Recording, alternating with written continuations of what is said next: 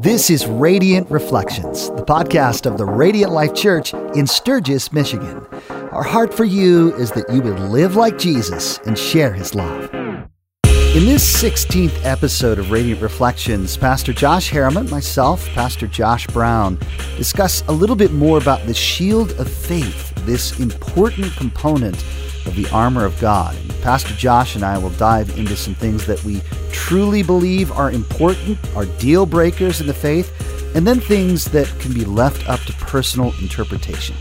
Here's Pastor Josh. Well, good morning, and thank you for joining us for episode 16 of Radiant Reflections, podcast for Radiant Life Church. My name is Josh Harriman, one of the pastors here on staff, and I am joined today by Pastor Josh Brown. Yeah, glad to be here, Josh. We just threw this together this morning. We're going to do this, man. Yeah, originally this was going to be a little bit of a monologue, but you know what? It's way more fun to have other people involved. Yeah. So we got JB in on this. So we're going to talk a little bit about some things based on yesterday's message. Yesterday was episode 5 in our series SWAT, Spiritual Warfare and Tactics. And we talked about the shield of faith. One of the aspects, I don't know if aspect is the right word. One of the things that we talked about regarding faith is understanding what you believe and why. And so today, I thought JB and I, the double Josh power brothers here. Even bearded, too. That's right. We're bearded. We're Josh. There's got to be a cool chant in there somewhere. We'll have to think on that. Yeah, okay. Sorry. If you've got a cool chant for two bearded guys named Josh, go ahead and put that in the comments or just email us. podcast@radiantlife.church. But anyways, I wanted to take some time on this episode to talk about some areas that we really have to wrestle with what we believe. And in a sense, JB used this term right before we started shooting, like, what are some hills that you should die on? For those that are like, wait, hills that we die on, unpack what does that term mean, JB? Yeah, I thought you made a really good point in your message yesterday. A hill to die on, Josh, is one of those places that it's a deal breaker. It's such an important issue in our faith that we can't have vastly differing opinions on. There's a ton of things in the Bible and in our faith that have a variety of different ways of looking at it, but there are some things that, man, that's a place that I'm just not gonna. I cannot say this about this. Right. I believe the Bible's clear. Right. I mean, so there would be things. So, this could be fun. Because there's some things in my mind that I think people get all up in arms about that probably, even related to Scripture. Yeah. That aren't necessarily hills to die on. Right. One comes to mind, and that's, I remember, I was a teenager when the whole Left Behind. Oh, yeah, the Tim LaHaye. Right, Tim LaHaye, Jerry Jenkins. Yes. Where they depict the end times, right? As, in the book of Revelation, book of Daniel, we have prophecies regarding essentially the end of the world as we know it. Right. And coming out of that series, because the series got wildly popular. Oh, it did. Wildly popular. Movies even. Oh, yeah. Yeah. Which I think Nick Cage did which, anyway. Christian movies. That's right. They're good stuff. Good stuff.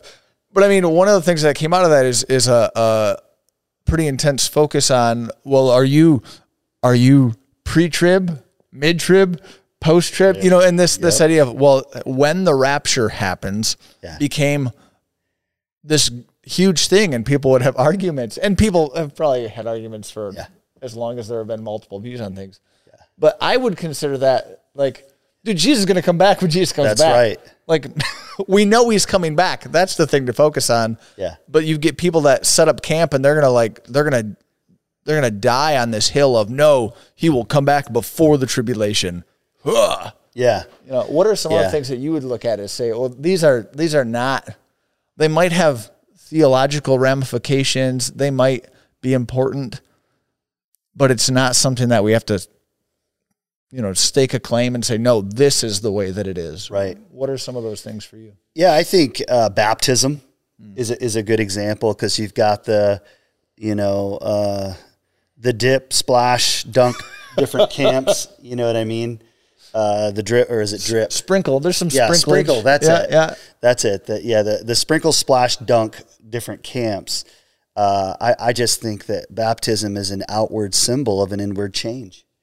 And God sees the heart, and he knows that the purpose of baptism is to bear witness, is to tell the people who are watching you get baptized, I've made a commitment to walk with Christ as best I can. That's the point of it. So I think a lot of these hills to die on, Josh, maybe you could speak to this more. It really comes back to a heart and a motivation issue. So many times people die on a hill because they're questioning another person's motive, the heart behind the decisions they're making. What do you think? Oh yeah, I mean, and I think one of the important aspects of this too is to look at, hey, if there's something that you're willing to die on that hill, like why? Yeah. Why, what? Sure. Which is the motivation. Yep. What is driving such a strong stance on something? Okay, let's bounce back to like the tribulation. Mm-hmm.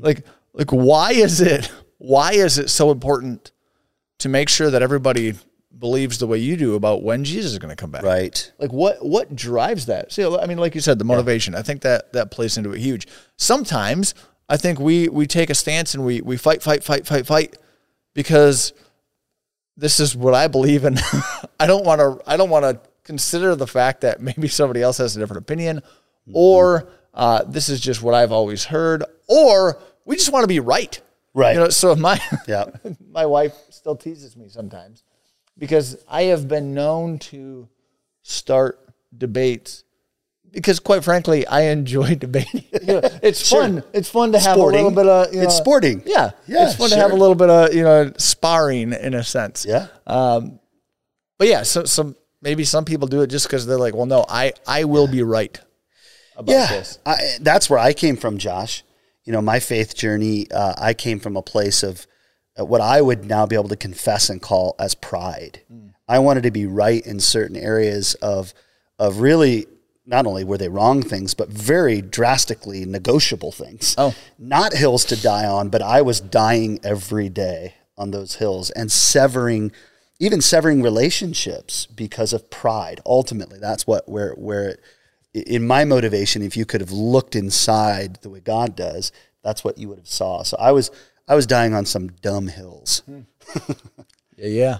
So we want to talk just for a little bit here in this episode about some of the things where we should really stand up and fight in a sense, because there are certain truths that make all the difference in the world.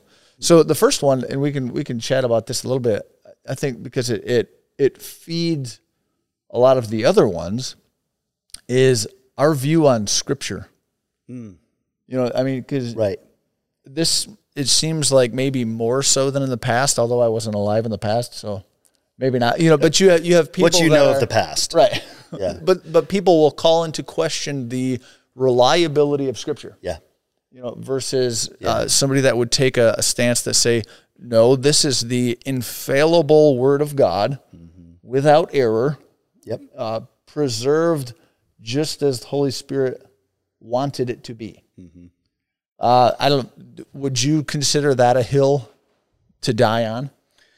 I absolutely would, Josh. I think that our faith, it falls apart outside of the infallibility of the Scriptures, the veracity of the Scriptures. If we don't have this holy document to base our faith and our decisions on, all of life in itself becomes very subjective.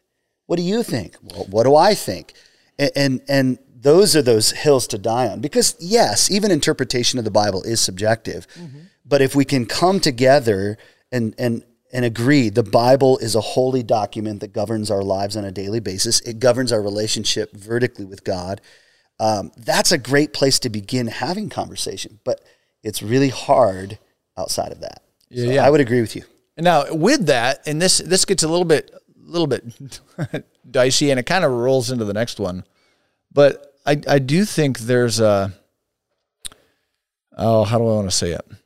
In a sense, right? We believe, because I would hold that Scripture is inerrant, that it is infallible. That this is, we have the Word of God as He intended it to be. rather, some people say, well, it was written by man, it's flawed, it's biased, all these accusations against Scripture. And I would say, no, like this is what God intended for us to have from the beginning. However, in a sense, and maybe we'll chat about this, our faith, there are aspects of our faith, what we believe, that are based on Scripture. However, in one sense, right, you could, for those of us that are followers of Jesus, for Christians, right, the foundational aspect is the resurrection of Jesus. Yeah. Right. I mean, so that's so because you've had people that have left the faith who are like, oh man, like look at it says the Exodus happened. Well, I don't think the Exodus really happened. Right. And then so they leave the church like, what? Like, I mean, what?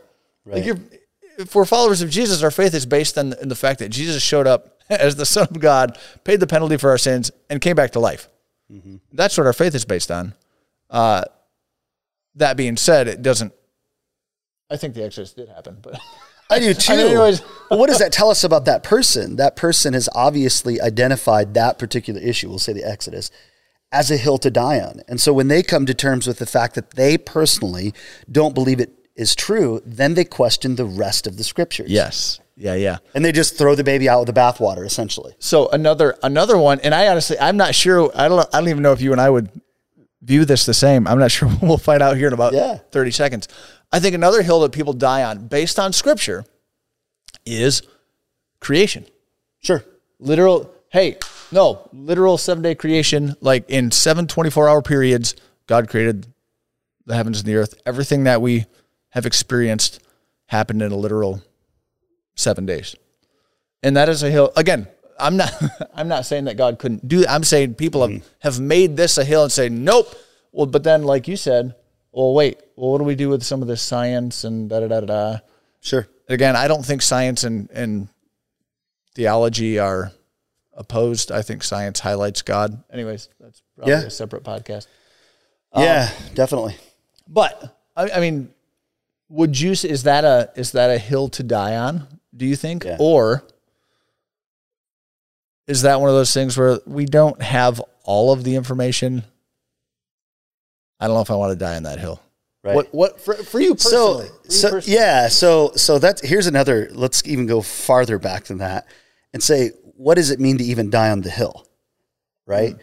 So for me, like if I have a relationship with another Christian person, a friendship, and they have a differing opinion about creation, that's not a hill to die upon in that relationship. Right? Yeah. No, this is good. But for me personally, vertically with God, it is. Okay. I do believe that the earth and all that we know was created in a 6-day period. That's my personal interpretation and persuasion of the Scriptures. It's not going to break fellowship with any of my brothers and sisters in Christ. No way, no how. So I guess my best answer is to say no. It's not a hill to die on. Which I'm glad you clarified. Technically, yes, it would have been created in 6 days because on the 7th day he rested. So when I said 7-day creation. Yeah. There's a creative, this is a whole, like you said, another aspect. There's a creative element to resting. But, so I don't think you're wrong on the 7-day creation. Okay. All right. Hey, and this is good. We're coming up with all kinds of material for future podcasts right here. But yeah, so Scripture, your view of Scripture. Again, view all of this through the lens of what do you believe and why? Because these are things that will impact your life. If you view Scripture as something that is filled with errors, that is biased, that is, just some guys wrote this over a 1,500-year period, whatever, that's cool. It's a great historical document, or not historical document if you view it that way. Like that has huge ramifications for the way you live your life, especially if you're somebody who says you're a follower of Jesus. Yeah. Because, and then, which gets into our next hill to die on, something that I think would be absolutely critical for you to grapple with. And that's, who is Jesus? Yes. And this is, this one maybe takes the cake. I led with Scripture only because a lot of what we know about Jesus, we learn from Scripture. Yeah. So, well, I think really to bring that point up, like you're saying, Josh, John John 1:1, in the beginning was the Word, and the Word was with God, and the Word was made flesh and dwelt among us. So the Gospel of John is telling us that the Word itself, the Bible itself, Jesus was this flesh and blood and bones example, personification of the Genesis to Revelation account of the Scriptures. He was the living Word, right? We read in the Bible that he was the living Word. So I think there's a tongue and groove or hand in glove kind of aspect to those two hills. You know, the Bible itself being infallible, perfect in every way, and inerrant, just as Jesus was as a person. Yeah, that's good. There's holiness between the two of them. Yeah. So why is Jesus so important, right? Why is this a hill that we think that you should really figure out whether or not you're going to die on or not? Well, Jesus is the breaking point. If you look across the religious landscape of the globe, right? If you look at various cults or various religious systems, who Jesus is and what Jesus does and has accomplished is the breaking point. Yeah. I mean, you look at Islam. They recognize that Jesus was a historical person, a prophet, and he's even honored, among Islam. However, they stop short and say, "Oh, he was a prophet." Right. He was a prophet, a teacher, right? I mean, you look at various cults again, like Latter-day Saints, aka Mormons, Jehovah's Witnesses, and kind of what they do with Jesus, and it all falls short of what we see in Scripture. Yeah. What's amazing, Josh, that I like the way you said the religious landscape, viewer or listener, if you really begin to consider all the faiths of the world, of that landscape Josh just described, and then you look at Christianity, the person of Jesus really is the crux of the matter, but also the way to heaven is that dividing line. And Jesus is the one that's standing on that line. So, and I would put you to the test, viewer or listener. You can go to any other faith system on the face of the earth. I can use superlatives like this and ask the quick question, how do I get to nirvana, or how do I get to eternity? How do I get to heaven? They may have different names for these things, utopian, whatever it might be. And it's always, always, always, Jesus is by grace, and it's a gift given. Nothing that you can do can earn your place to get to heaven. It is an absolute gift. Every other faith expression on the face of the earth is a works-based faith. Every single solitary one of them. There is no sacrifice by a person that makes a way for you to get to the place they call heaven. All of them have systems of things that you've got to do. There's actions that and if you don't tick those boxes, bro, you're out of luck. You are out of luck, and you're going to whatever they call the hot place is. But Jesus, Christianity stands alone as this completely set apart faith system where it is a gift and it's given. It is just amazing. It's amazing. Yeah, I mean, and there's with that, right, there's this confidence then that we can have. Yeah. I remember reading years ago, and if you're having to listen to this and you are a Muslim, and I get this wrong, please shoot me an email, Josh@theradiantlife.church, to correct this. But I read years ago that even Muhammad, the great prophet of Islam, didn't know whether or not when he died, he would spend eternity with Allah or not. Right. And there's this, I don't know, is he going to be in a bad mood today? Is it, yeah. And there's this unknown. Whereas with Christ, it's by grace. It is all him. It's nothing that we do. Right? We can have confidence. I think it's, is it John? I think in 1 John, he writes, I've written this so that you may know. Yes. That you are saved. I mean, so we can have this confidence. We can have this assurance, blessed assurance, makes me want to bust out the old song. We have this assurance that we can have eternity, that we can have this ongoing relationship with God because of who Jesus is. Yeah. That's a hill to die on. Absolutely. Josh. And I think you made that clear in your message, who Jesus is. You got to have that one right. Yeah, you can't pick and choose. Right. You can't be almost right. I've had conversations with members of the Latter-day Saints, and hey, if there are any people listening to this, I'm not trying to pick on you. I'm just trying to point out just some of the differences. Yeah. And it would always, you would try to get back to, what has Jesus done and who is he? And we just couldn't come to terms. But the trick is some of these different groups, it sounds really close, which, yes. Pastor Ryan, I think it was in the Belt of Truth message a few weeks ago. He talks about how the devil's really good at subtly putting in these things that are almost right. Yeah. How believable is the best lie? It's the subtle amount of truth that's in it. The one that's real close to the truth. It's really close to the truth, and that can totally take you sideways. It really can. So you can't be lazy with this, right? You've got to actually grapple with, well, hey, who is Jesus? Who do you believe that Jesus is? Yeah. What do you believe that Jesus has done? And really grapple with that, because he is the breaking point. So you might be like, oh, well, I think he was a good teacher. That isn't an option on the table. Right. I think it was C.S. Lewis in Mere Christianity, where he says Jesus was, in talking about this idea that, well, some people just want to treat Jesus as a good teacher. Oh, like he said these good things like love your enemies and do good and all that. He said that isn't an option on the table. Jesus is either a lunatic, a liar, or the Son of God. Yep. The claims that Jesus made about himself don't leave good teacher on the table unless he was also the Son of God. Right. Because he'd be lunatic, liar, the Son of God. And, if you're watching or you're listening, it's okay to start at the premise that Jesus was a teacher.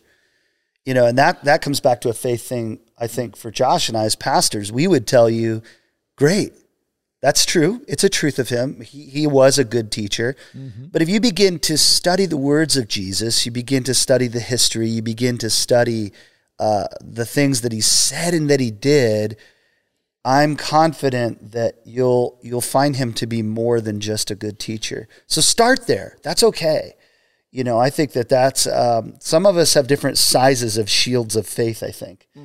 Which is it Romans 12, where it talks about in accordance with the faith that afforded to you. Yeah. Mm-hmm.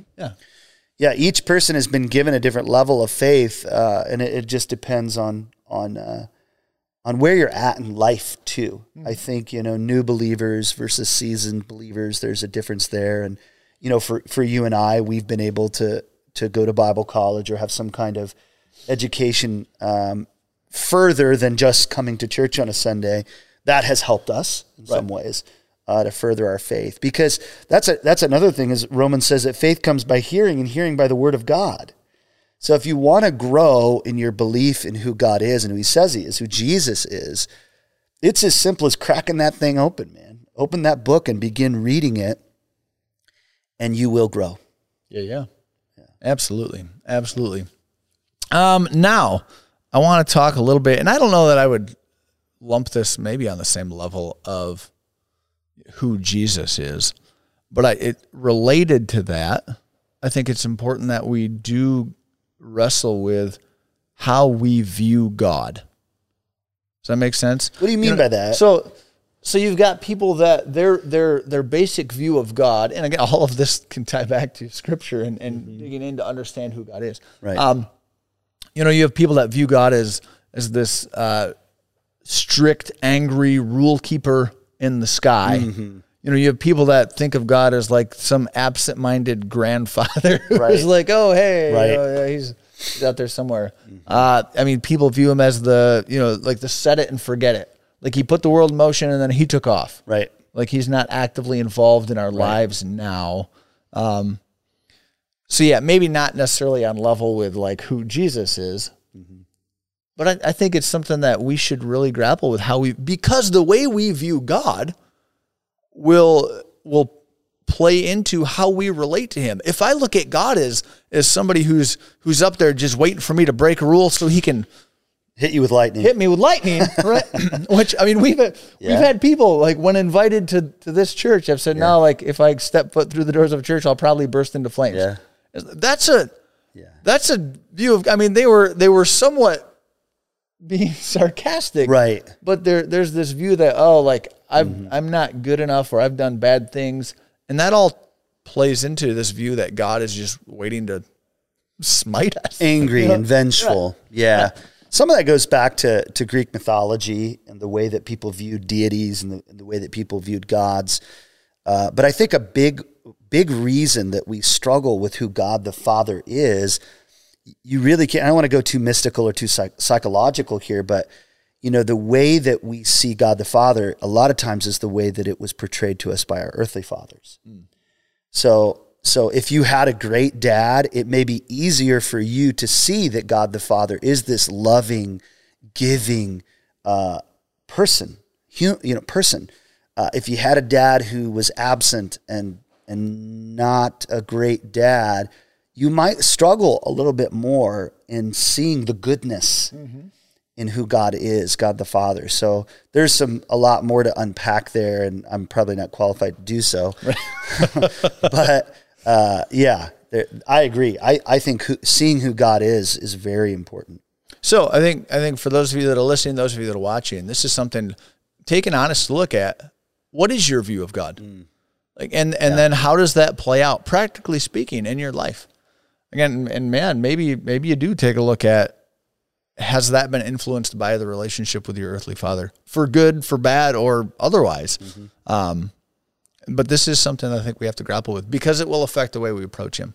If I'm scared, we're told that we can approach the throne of grace with boldness. Boldness, that's right. But if we view God as sitting there waiting to punish us, waiting to get us, right? I'm probably not going to approach. And now, hey, I want to be clear, right? Like, we see in Scripture, there are times God gets angry. Yes. I mean, God, he's not a teddy bear. Yeah. Right. God, I mean, he's the all-powerful creator of the universe. And there is a level of, in a sense, fear and respect. Reverence. Reverence. So this isn't like, oh yeah, hey, God's just this giant teddy bear, like, go do whatever. You go pull some stuffing out of him if you want. But I mean, so there's that level of reverence. But if you look at the full character of God as described to us in Scripture, He's a just God. He's loving. He's merciful. And he doesn't stop being any of those things when he's being the disciplinarian God. Yeah. He is always all of his characteristics, if that makes sense. But the amazing thing about God is that, he can, with a blink of his eye,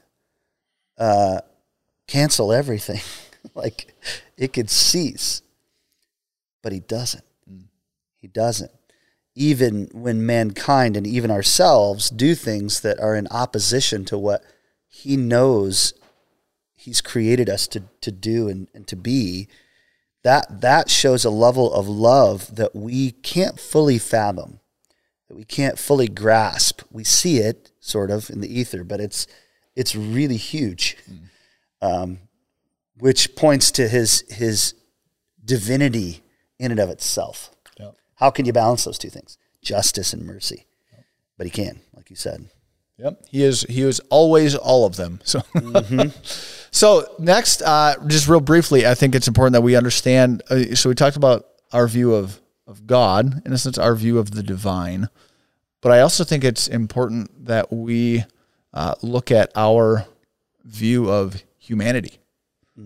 I remember in college going through a child development class and hearing kind of the various developmental theorists, and like, oh, well, like, are children born into the world as a blank slate? Are children born in the world essentially good? Are children born into the world essentially bad? Maybe you've thought through this before, those of you that are listening or watching. What is your view? Is humanity essentially good?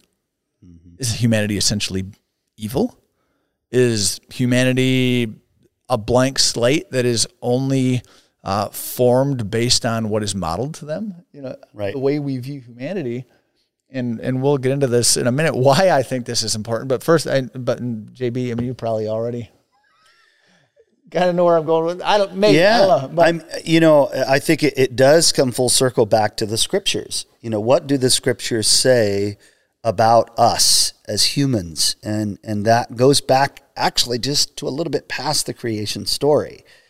In the beginning, Adam and Eve were placed in this utopian place called the Garden of Eden, and they were given free reign save one thing. And through a series of events, they chose to do the one thing that God told them not to do, which brought in sin, and sin brings death. And so we inherit this and this is a creation idea as well, because our bloodlines are linked, because we are sons of Adam and Eve, ultimately, from the garden.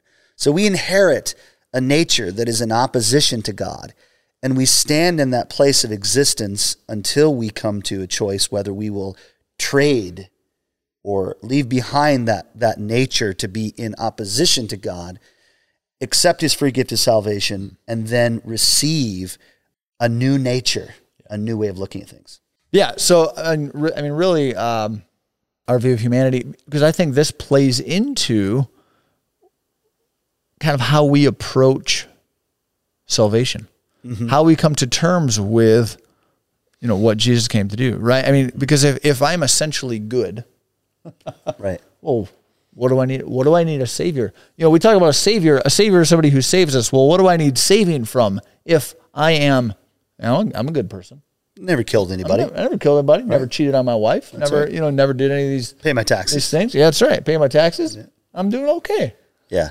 And we view ourselves that way, versus if we recognize that we, and maybe it sounds extreme, especially I think we like to think of little kids as innocent and clean and pure, and in a sense, like, I get that. I have a couple of kids, like, I get it. However, like I've said this from early on with my first kid. It's like, I did not have to teach my kid to be selfish.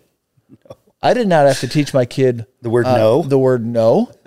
And you spend a lot of time and energy teaching your kids, no, hey, like, it's good to share. Why? Because their natural bent is to not share. That's right.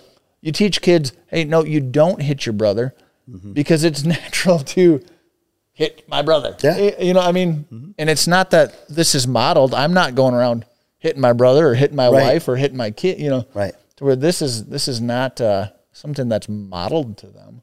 It's just an expression. These are just these are expressions of what is deeply in the heart of all people when they're born, and it comes out in different ways for different people. So, different people, as they grow older, you might see other tendencies towards addiction or whatever it may be. But there's always something that we see, but the underlying thing is that sin separates us from God.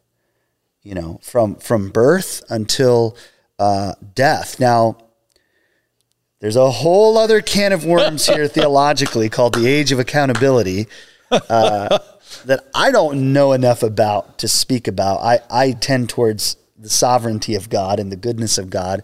Does the baby who was aborted, does that baby go to heaven or hell? Oh my goodness. Yes, I think so, personally. And then, you've got different people who have different ideas on those things.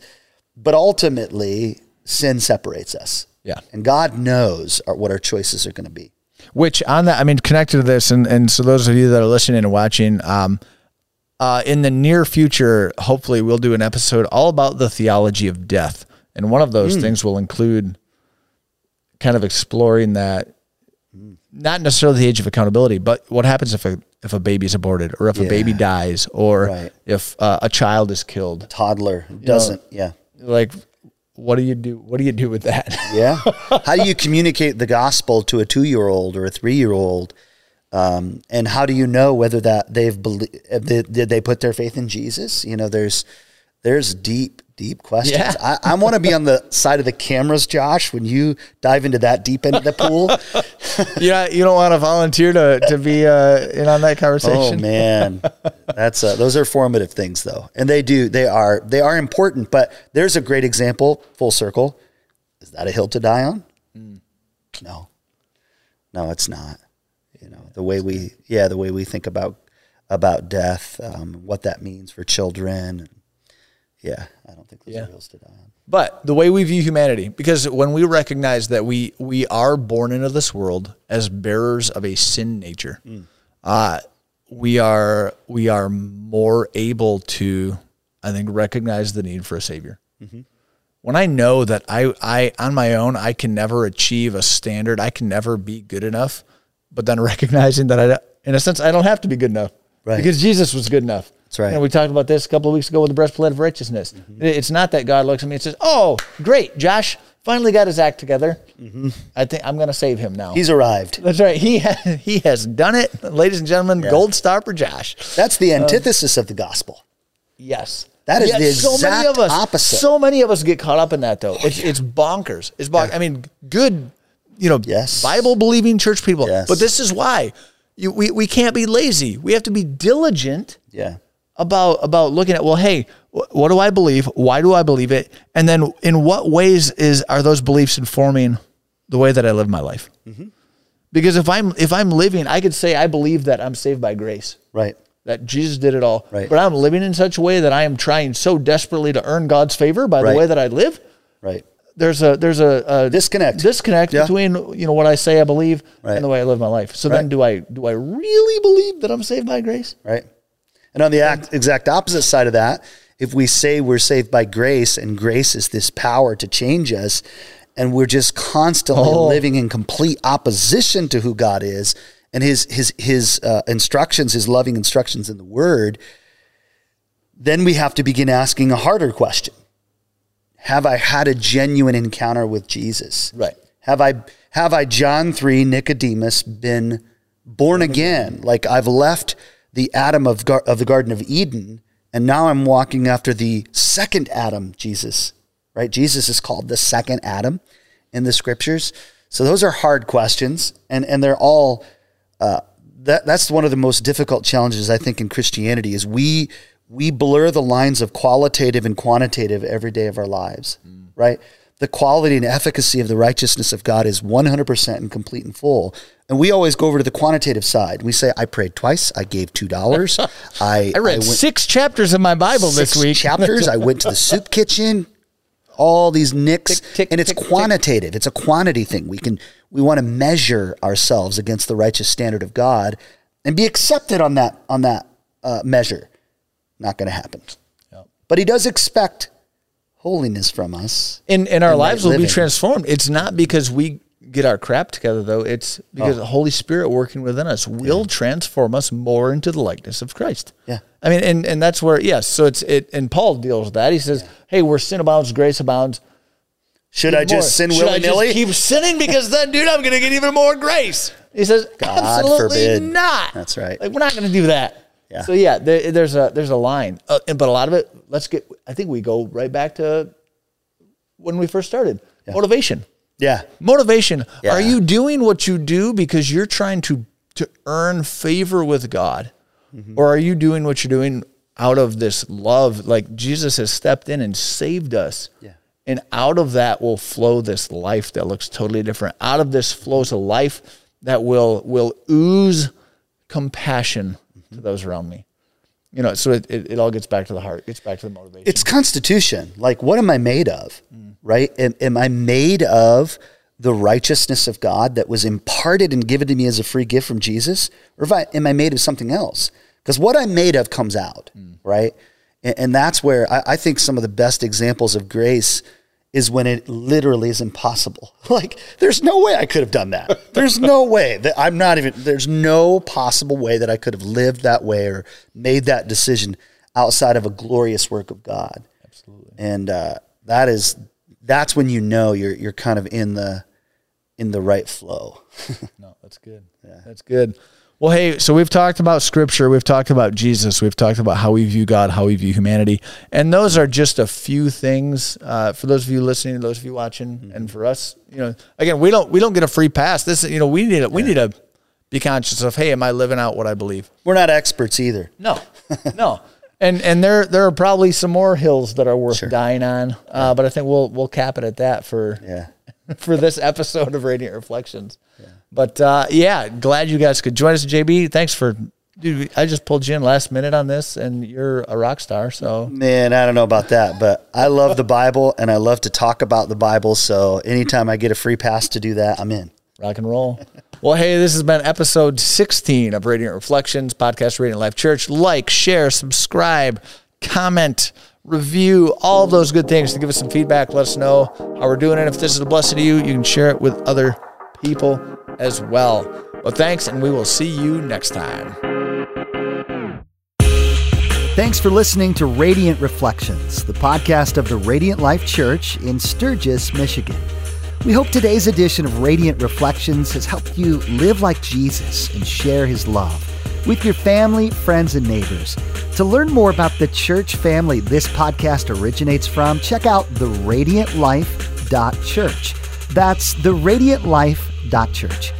Maybe you have some questions after listening today. We'd love to hear from you. Send an email to podcast@theradiantlife.church. That's podcast@theradiantlife.church. Don't forget to subscribe to the Radiant Reflections podcast. When you subscribe, you'll always have the latest content delivered right to your phone from the Radiant Life Church. We'd also be grateful if you could rate and review Radiant Reflections. Every time we receive a 5-star review, more people learn about this podcast. We also want to encourage you to share this podcast on social media and with your friends and family. Join us next time for another edition of Radiant Reflections.